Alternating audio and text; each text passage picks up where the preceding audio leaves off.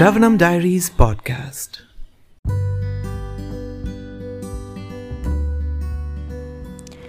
Hare Krishna.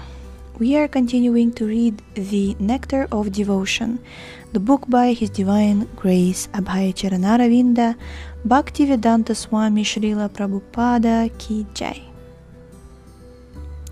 Chapter 26, Stimulation for Ecstatic Love, and next section is called Krishna's Flute. As far as his flute is concerned, it is said that the vibration of this wonderful instrument was able to break the meditation of the greatest sages. Krishna was thus challenging Cupid by advertising his transcendental glories all over the world. There are three kinds of flutes used by Krishna. One is called Venu, one is called Murali, and the third is called Vamshi. Venu is very small, not more than 6 inches long, with 6 holes for whistling. Murali is about 18 inches long, with a hole at the end and 4 holes on the body of the flute. This kind of flute produces a very enchanting sound. The Vamshi flute is about 15 inches long, with 9 holes on its body. Krishna used to play on these 3 flutes occasionally when they were needed. Krishna has a longer Vamshi, which is called Mahananda or Sammohini. When it is still longer, it is called Akarshini. When it is even longer, it is called Anandini. The Anandini flute is very pleasing to the cowherd boys and is technically named Vamshuli. These flutes were sometimes bedecked with jewels. Sometimes they were made of marble and sometimes of hollow bamboo. When the flute is made of jewels, it is called Sammohini. When made of gold, it is called Akarshini.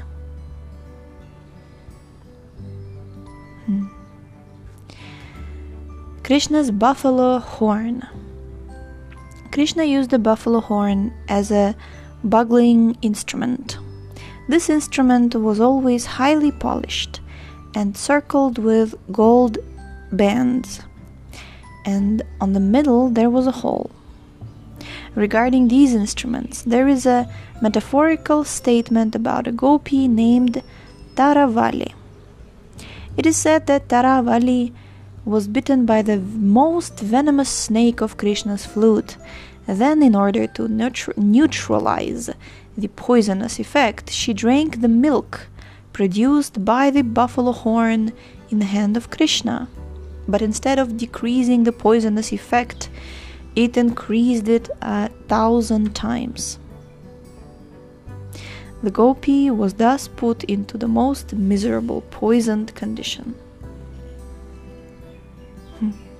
Wow.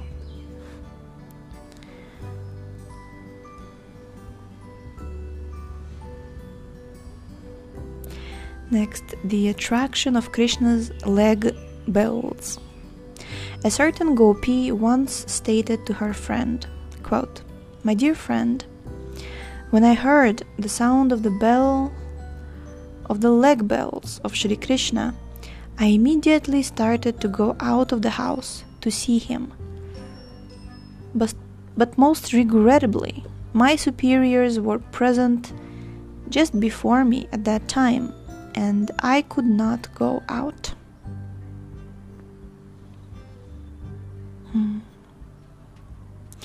Next, Krishna's conch shell. Krishna's conch shell is known as Panchajanya. This Panchajanya conch is also mentioned in Bhagavad Gita. Krishna sounded it before the battle of Kurukshetra. It is said that when Lord Krishna blows on his transcendental conch shell, the wives of the demons become subject to abortions, and the wives of the demigods become blessed with all auspiciousness. In this way, the sound of Krishna's conch shell used to vibrate and circulate all over the world. Next, Krishna's footprints.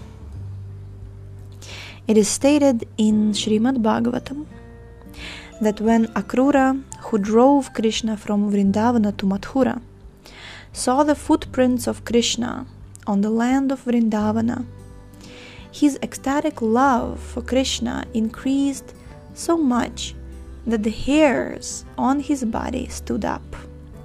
His eyes became overflooded with tears, and in such ecstasy he jumped out of the chariot and fell down on the ground and began to chant, "How wonderful this is! How wonderful this is!" Similar feelings were expressed by the gopis when they were going to the bank of the Yamuna and saw Krishna's footprints in the dust. When Krishna walked on the ground of Vrindavana, the marks of his soul, flag, thunderbolt, fish, a rod for controlling elephants, and a lotus flower, would be imprinted upon the dust of the land. The gopis became overwhelmed simply at seeing those marks on the ground. Next, Krishna's places of pastimes. One devotee has exclaimed, quote, "Oh, I have not as yet visited the wonderful places where the pastimes of the Lord were performed, but simply by hearing the name of Mathura, I have become overwhelmed with joy." Next, Krishna's favorite plant, Tulsi. Lord Krishna is very fond of Tulsi leaves and buds. Because Tulsi buds are usually offered up to the lotus feet of Krishna, a devotee once prayed to the Tulsi buds to give him some information about the lotus feet of the Lord.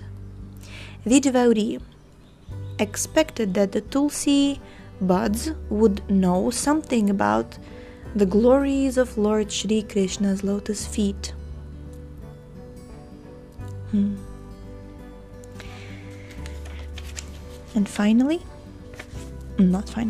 Krishna's devotees. One may sometimes become overwhelmed with joy by seeing a devotee of the Lord. So Krishna's devotees is a stimulation for ecstatic love.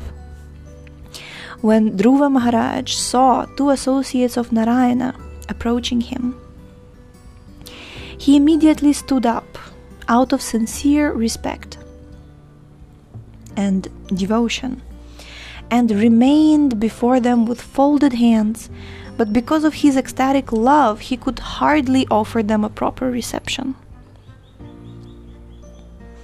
There is a statement by a gopi who addressed Subal, a friend of Krishna. "My dear Subal, I know that Krishna is your friend and that you always enjoy smiling and joking with him. The other day I saw you both standing together. You were keeping your hand upon Krishna's shoulder, and both of you were joyfully smiling. When I saw the two of you standing like that in the distance, my eyes at once became overflooded with tears." Unquote.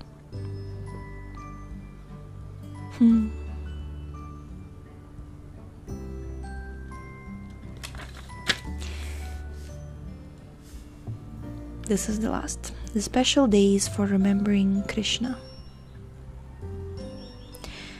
There are many statements about the festive days in connection with Krishna's different activities. One of these festive days is Janmashtami, the day of Krishna's birth. This Janmashtami day is the most opulent festival day for the devotees, and it is still observed with great pomp in every Hindu house in India. Sometimes even the devotees of other religious groups take advantage of this auspicious day and enjoy the performance of the ceremony of Janmashtami. Ecstatic love for Krishna is also aroused on the days of Ekadashi, which are other festive days in connection with Krishna.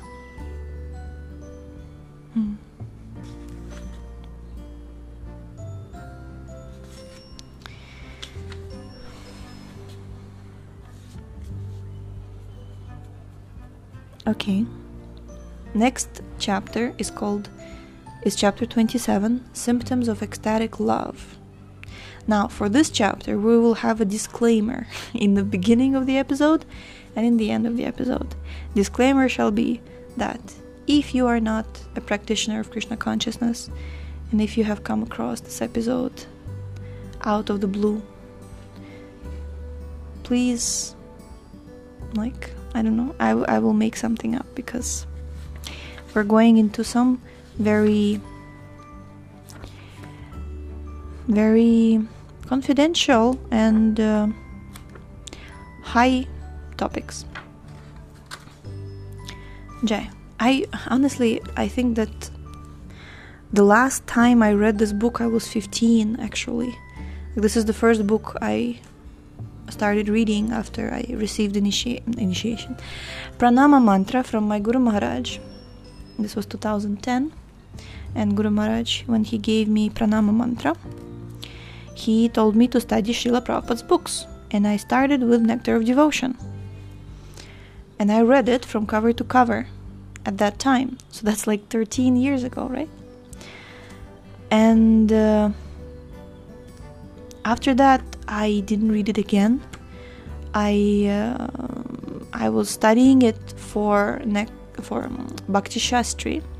There's a Nectar of Devotion study in Bhakti Shastri, but we study only up to 19th chapter, and after that I did not study further. And I've never... I remember reading some other chapters like Krishna's qualities at other times, but the second part of the book, and yesterday we published a post on our Instagram and Facebook where we gave quotes. Srila Prabhupada, he wanted us to study this book very diligently, to read it many times, every single chapter. If we don't understand something, just read it again and again and again, and it was meant to be the law book of the Krishna consciousness movement.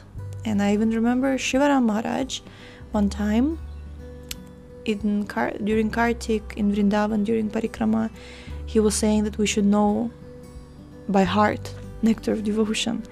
And I was like, wow. But it's one of those things that you feel so inspired, but then nothing happens, because it's meaning like at that time I was very inspired, knowing Nectar of Devotion by heart, but didn't take any actions. So now reading this book, I realized that it's really, really important for devotees, and this book is freely available. It's not like if somebody is not practicing Bhakti Yoga in ISKCON Krishna consciousness, then you're not supposed to read this book. There are even quotes where Srila Prabhupada, he suggested that this book should be studied in universities, that this book can give more elaboration on just the topic of devotion to God. What does it mean? And it's freely distributed on the streets during the book distribution. So this book is really for everyone. But I would still like to make a disclaimer for people who would hear it out of context. so that it would not be misunderstood. Yeah. Jai. Okay. So we shall continue tomorrow. Hare Krishna. Thank you so much for tuning in today. The book links, previous episodes timeline, and biography of the author can be found on shravanamdiaries.com. The link is in the description, and we shall see you tomorrow. Hare Krishna, Hare